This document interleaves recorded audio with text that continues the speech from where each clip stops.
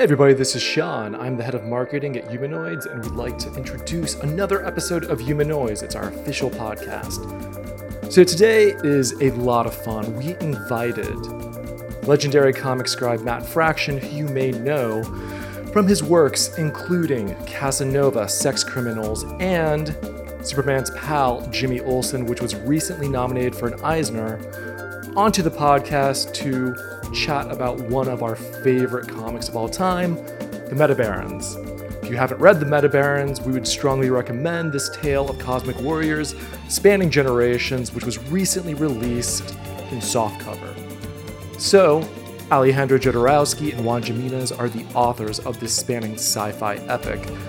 That continued in Metabaron's second cycle, written by Jodorowsky as well as Jerry Frissen and illustrated by Valentin Secher and Nico Henriksson, continuing the story of the last Metabaron, No Name, as he blazes a trail of chaos and dominance across the galaxy. It's fantastic. So, without further ado, I join our publisher, Mr. Mark Waid, Jerry, and Matt in discussing this hallowed sci-fi legacy.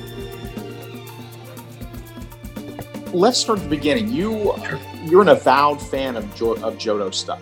Yeah. I came to him through his work as a filmmaker, and being somebody with a wackadoo art school bent. He was anthemic in my education there for a while. Then the idea to discover that he was making comics, and not just comics, because my immediate assumption would have been that they were fairly abstract, right? Right. But no, he was doing basically my shit. It was the best. I was really gifted the opportunity to write the introduction for that first big hardcover collection that Humanoids put out, and it was before the documentary about Jodorowsky's Dune happened, and I just wrote about him almost doing Dune, and it really was like, oh, but this is just so much better than if he had done Dune, and still feel that way. It is just such a perfect overlap of all of my interests in a way that I am still surprised by every time I revisit it. And yet, I can't really draw a connection between your work and its influences and that stuff. So, I think, I think it's part of the reason I enjoy your work so much, Mark. I think it's why I like Greg Rucko's work so much. Like, I'm drawn to people whose work really doesn't look like mine. That there's a mystery there. I have a friend who's a magician, and I am such a cheap date for it. I am just we go see a card trick, and I'm just there. I buy the ticket, I take the ride. Like, I am the perfect mark for a stage magician. But there's a similar thing where, like, if I'm mystified by, this doesn't look anything, I don't even know how I would do that. If someone said, okay, now go do your Metabarons, whatever that looks like, I have no fucking idea how I what I mean? And you do that. I remember I was flattered once you wrote me and asked me for the script for, I think, the first issue of Daredevil, because you said, I don't know how to do that, which is, I know you've been studious about this stuff. It's one of the things that impresses me most about you is you're not shy about admitting that you're always looking for new influences and new. And I am too. I mean, I'm like you. I'm not interested in reading the kind of stuff that I would write. Yeah.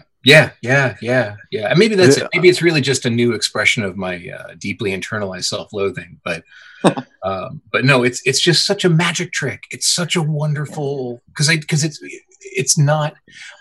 My son asked me this. My son is 12, and the other day he was like, "Are you able to just enjoy things?" I'm sure I had ruined something for him. I don't know what it was. But why don't you like this? And well, here's why, because that's not real writing. And that character, I don't believe it. There's something about the magic trick of what Jodo does, and it's really true across all of his comics work that I've encountered.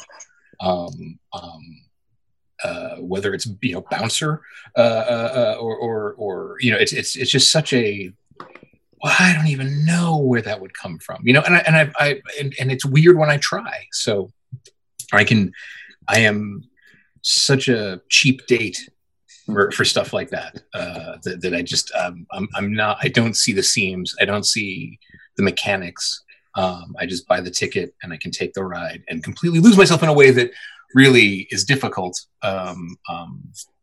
just by virtue of, I worked in motion graphics and animation for years. I'm still trying to stop looking. I'm still trying to teach myself to stop looking for CG in backgrounds. Right. Yeah. It's such a hard. It's just, you develop an eye for it. It's like you develop an ear for it. You can tell I can tell the difference between a drum and a drum machine. Like, it's just that kind of. Yeah. So I'm never not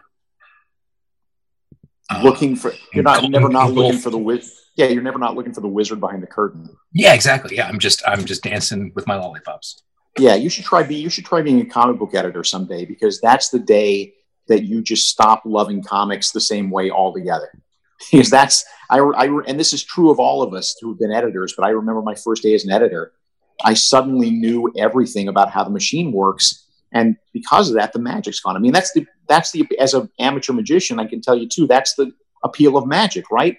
Is that the audience doesn't know. The moment you tell somebody how a magic trick works, they have one of two reactions. Either they're astonished because they love the conceit of it and they love the mechanics, or they're pissed off because they didn't figure it out, and now you've quote unquote made them look stupid. So and they encounter it with, okay, is it you were doing something with your hand, or they're looking for. I think I really enjoy the Penn and Teller Fool Us show, because it lets you see what big fans of magic they are. Yeah. When they really, it's just such a cool, we're so cynical and jaded and obsessed with trying to, I don't know, it's hard to, it's really hard to keep our minds in a place of learning, and it's really hard to be a spectator and learner, Yeah. Jerry, but you know what's but Jerry, as the man who has been behind the curtain, Jerry. Yeah, exactly. The thing is, I was trying to find the magician, but I couldn't find it. And that's the thing with Jodorowsky. I think what he's doing is so personal that you can't find him. You can't take over. So the only thing that I could do is actually try to be myself, instead of trying to be a fake Jodorowsky. What kind of collaborator did you find him to be? Excuse me? What kind of collaborator did you find him to be? He didn't really want to collaborate. Actually, he gave me some notes in the beginning, some ideas, and basically he says that he didn't want to be involved. Okay. I met him a few times. He was really nice. He said he liked a lot what I did. I don't know if it's true, and I don't know if he's even read it, but I never really had I took it, of course. It's very nice, but no collaboration whatsoever, What was it that made it? Because it was, I'm sorry, Matt, I've cut you off. No, go ahead. I was going to say, so it's as you say, it's such a personal bubble for him. It's such a personal world for him, and you were a fan of the material. What made you want to do stuff in that space yourself? Is it just the love of the characters, or what was it? It's interesting actually, because when Humanoids offered me to do it, I was very excited. Actually, I went to the desert for a week, reading everything. I was sure that I would find great ideas, etc. But after a week, I wanted to quit, because as I said, it's impossible to fake being Jodorowsky. It would have been unrespectful to him, to the public, to myself. So I decided to read it again and make some notes every time I could find something close to myself. So I had to stop being a fan and trying to be as strong as I could with the material, and putting on the side everything that I didn't like, and on the other side what I liked, what I could find myself. Do you understand what I mean? Yeah, totally. And also, That was the only way for me to go inside that universe. Yeah, you have to be yourself. I mean, it's Tom Peyer has a good saying, which makes less sense with every passing generation. But readers know the difference between mad and cracked, right? And so you got to be you. Yeah. But on the other hand, I'm way younger than him, and I'm reading his stuff since the beginning, since the Eyes of the Cat, and he was always a huge influence in my writing. So in a way, it was, I guess, easier for me to be involved than for somebody else. Yeah, Matt, what would you consider your other influences? Oh gosh, I know they're all over the map, but that's why it's an interesting answer. Yeah. I love Alfred Hitchcock, and I love Dune. I was never a Lord of the Rings guy. An elf gets on a horse and I fall asleep. But I will go chapter and verse on the ecology of Dune. I will make fun of Ed Brubaker relentlessly for reading Tolkien, and meanwhile I've got the Dune encyclopedia like 3 feet away from me at all times. Right. Comics and science fiction for sure. I remember we had to do a project in like 4th grade, you're going to write a biography about a person, you're going to do a biographical report, and then you were going to come in costume and everyone's going to have to guess who you are. And I chose Alfred Hitchcock. I was like 9. 9-year-olds don't know Alfred Hitchcock. But I was like, yeah. So, it kind of just goes all over, and I'm especially drawn to, my favorite book about writing comics is Stephen Sondheim's Finishing the Hat, which is really a book about musicals. Yes. But it's remarkably a similar muscle. In fact, Howard Chaykin once found himself eating near Stephen Sondheim, introduced himself saying, I'm a huge fan of your work. And Stephen said, what do you do? And he said, I write comic books, which is very much like musicals, only instead of singing, my guys punch each other. And so I had thought about it for a minute and was like, oh yeah, you're right. And that's so, it's a book entirely about, let's see, I've got 18 measures for these two characters to express their love for each other, and there's also dancing. What does that look like? What does that sound like? How do I put all of these words into this exact into this metric footprint and all that stuff? Because comics is structure. Comics is all about structure and space, right? And space, the economy of storytelling in space. Exactly.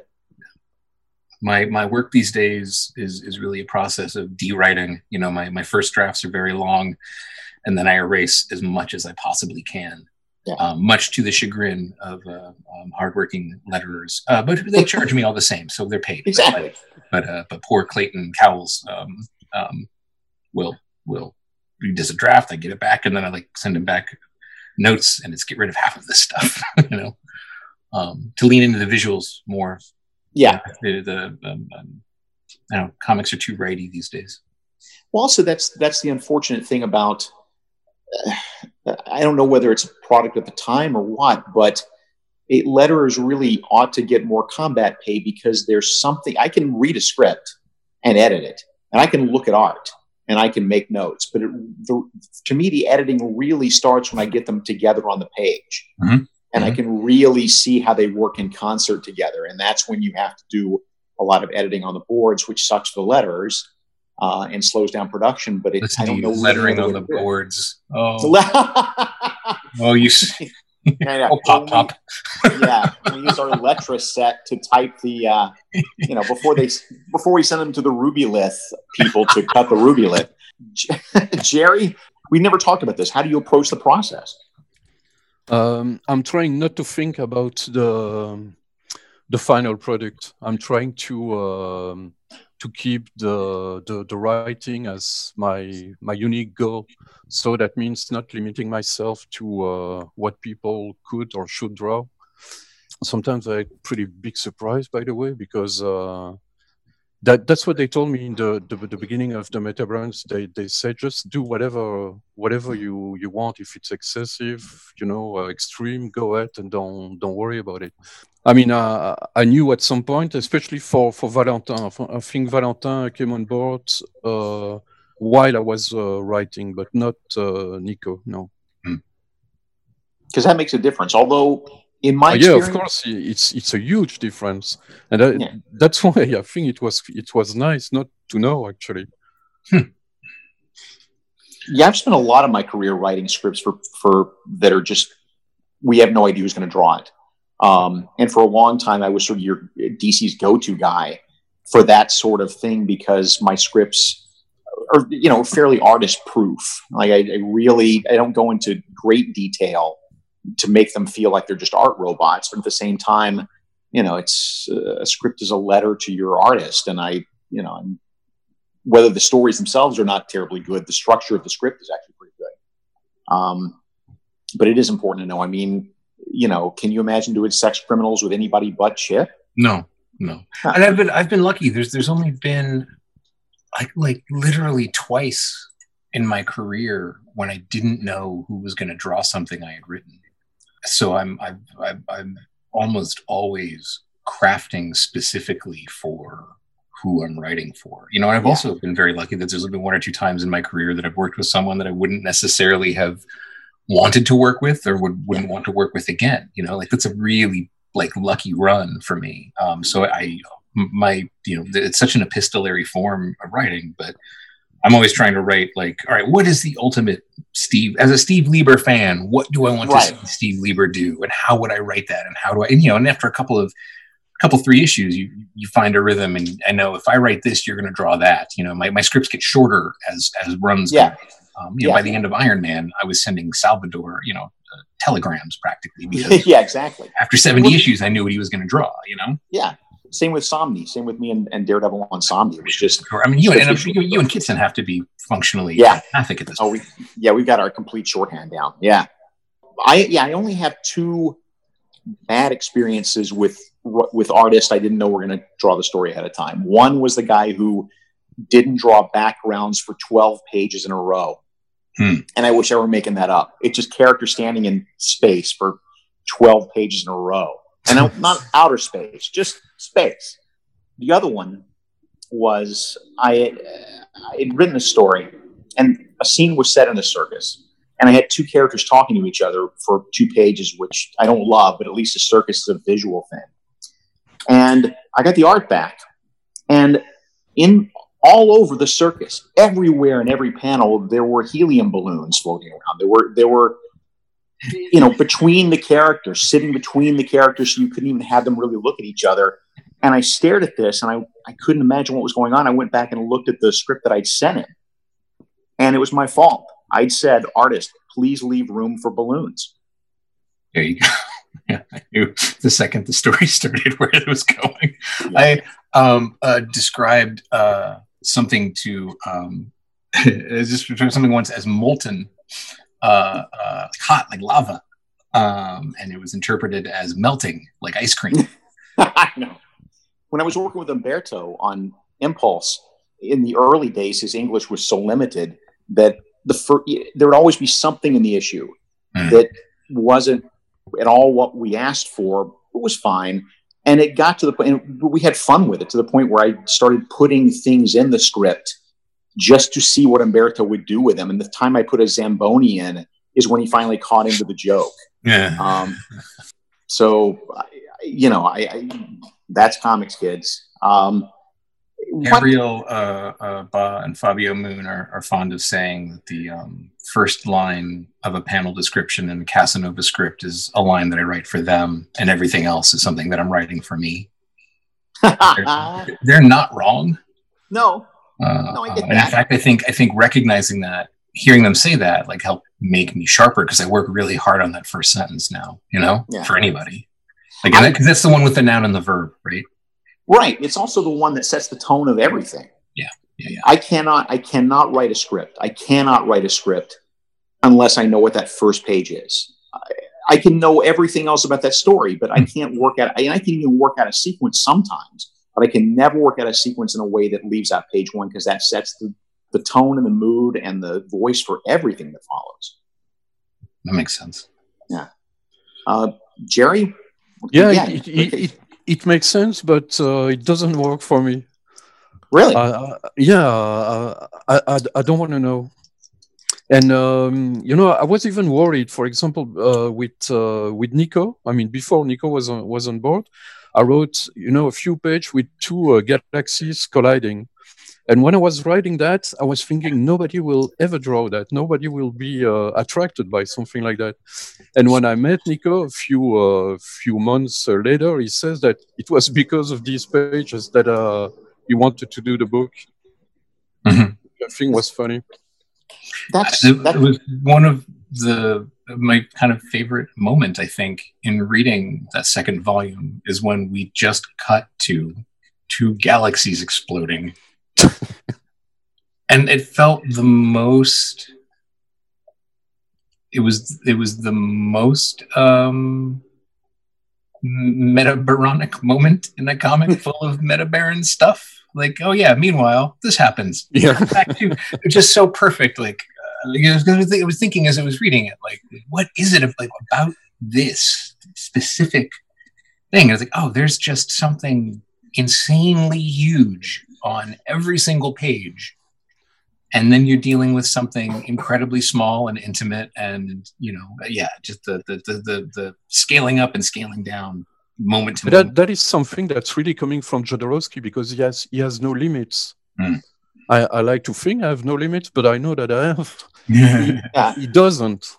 It's unbelievable. And the notes that he gave me in the beginning, they were full of such a crazy ideas that I couldn't see myself trying to use them. So I hope he's going to use them at some point. But there's no limit to a guy like that. And too, he's been spoiled by working with so many astonishing artists. Yeah.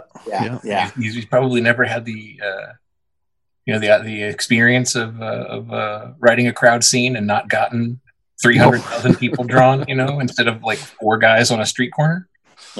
Yeah, absolutely. I was able to talk Fabrice once into sharing a script that Yodo had written with me, because I was convinced it was going to be gibberish. I was convinced, there'll be drawings, there'll be a tarot card reading halfway through. I was certain this is just going to be wackadoo fun time. And it was the most responsible full script I have kind of ever seen. It wasn't like an Alan Moore level of I'm going to just bury you in text. Right. But like every single thing he wanted to see was expressed, and it was clear, and it was like, holy shit, it was completely the opposite of what I was expecting a script from him to look like. For something so wild and so limitless, as you say, Jerry. Like, he certainly has his form on lock, and was able to articulate it all with a kind of frightening precision. But he's not crazy. Yeah, exactly. That's the thing, is I expected him to be. And he's very intelligent. He knows exactly what he's talking about. He's very different that people could imagine, Yeah. But I was expecting. I was not expecting that. It was also it was very bracing to see, and it was very encouraging to see. Like, look, it's not an accident. It's not a gag. It's not it's not PR. Like, this guy works really hard to put these things that are in his head out into the world and put them on a piece of paper in a way that people understand them. But there's an interesting book. I don't think it was ever translated in English, and it's a guy who interviewed Möbius through his entire life, and you see Möbius going from guru to guru, then finally arriving to Jodorowsky, and he's not a guru at all. He's very down to earth, very smart, brilliant. And it's surprising compared to all the crazy person that Möbius was attracted to. Mm-hmm. Jodorowsky was certainly a great influence in his life and in his work. My memory of the Dune documentary is a little patchy, but I think my favorite story wasn't in it, which was about Salvador Dali's butthole. Was that in the movie? No. Okay. So Dali is going to play the Emperor, and Jodorowsky can't believe it, right? And it quickly becomes a battle of wills and who can be more shocking. And so, Dali is like, well, of course I will be paid $1 million a second as I am playing the supreme god of the universe, and I am Dali. I am worth nothing less. And Jodorowsky, of course, I insist $1 million. And as you are, the supreme, personification of holy energy, you'll be entirely nude for your second as Dali. Oh, of course. And they just keep one-upping each other into how, and the entire time, just as a filmmaker, Jodorowsky is realizing how, first off, these now hundreds of millions of dollars in debt, even starting to shoot, and he has all these crazy, but it ends with them racing towards, who can be more shocking. And finally, Jodorowsky says, well, then, of course, as you are, you are a god, you'll be naked and perfect and beautiful and beyond shame and beyond embarrassment. We'll have a camera inside of a toilet and film you defecating. We need to see your sphincter dilating because how better to say that nothing is vulgar, nothing is profane, and everything about you is sacred. And that was finally the thing that made Dali flinch. He was certain that Jodorowsky was going to put a camera inside of a toilet and make him poop on it. And that was the end of Dali as the Padishah Emperor. That is the greatest game of chicken I've ever heard. Sean, what about you? Anything you want to throw in here? Any butthole stories you got to toss out there, buddy? Go ahead. That is such a daunting proposition. Well, one thing I was thinking about was Matt. Like, I was reading some of your earlier work, mainly Casanova, and I know we were talking about how we don't see it, but when I read Metabarons, I think of it almost as the most intelligent toddler without kind of a super ego, constantly trying to one up himself. So he has foreshadowing, but he can still introduce and innovate all these plot threads at will, just to increase the scope. And I kind of feel like I saw some of that in Casanova. Would you find that to be an accurate statement? That's certainly a complimentary one. I had written short stories and I had written graphic novels before Casanova, but I had never written a comic book with staples in the middle. Yeah. And I was convinced that it was, I had another career. It was a thing I did to not have a boss, right?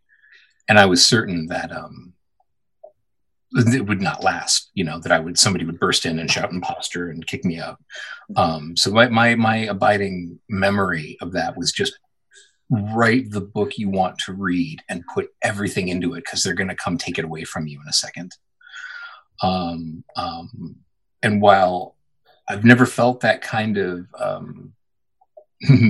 panic in Jodorowsky's work, it certainly produces a similar amount of idea velocity. Yeah. So yeah, I could certainly see that, but I would also believe that they come from two entirely different energy places. No, it's funny because I remember reading Casanova, and it was at an age where you had magazines. I know we have magazines today, but they're not quite as prolific. I read about Casanova in GQ, Yeah, first comic book that GQ ever covered. I thought that was so cool. And they were talking about the Wu-Tang Clan and all these things. I was like, oh, okay. I think I was in high school maybe. But yeah, another thing I was thinking about is, Matt, I don't know if this is verified, so correct me if I'm wrong, but you've worked with Kanye, right? Mm-hmm. So I was thinking about Jodorowsky and his influence, and you like him and Kanye likes him. How can someone's artistic vision be so embraced by so many different extremes of artists? Game recognizes game, I guess. That's probably the best way to put it. There's just such a relentless... Jodorowsky would still be doing what he's doing, even if no one was paying him to do it. If no one was reading it, he'd still be doing it. If nobody watched his films, he'd still be doing it. If no one read his books, if nobody looked at his comics, he would still be doing it. Right? Mm-hmm. Like there's no parallel. There's no sliding doors universe where Jodorowsky is working at a Denny's. You know, he's this, like, I think it's just that sort of. Oh, there's no way you could be anything but an artist part shaman or something, you know. And I think it's just that. I think there's something undeniable and inescapable in the guy's energy that lets everybody else know how cowardly they really are in their day-to-day lives. Right. And you put Kanye in that same space, wouldn't you? Kind of. No. No. I've seen how that hot dog gets made. No. Yeah. but you know, a guy who recognizes, wants to be seen as when he sees it, you know? Yeah. Mm-hmm. Which is not giftless at all. Right. So Mark, on that note, you had the quest, the journey of writing a Jodorowsky property with the Incal. What was it like wrapping your head around that chaos and trying to adapt it? Christ! Oh my God!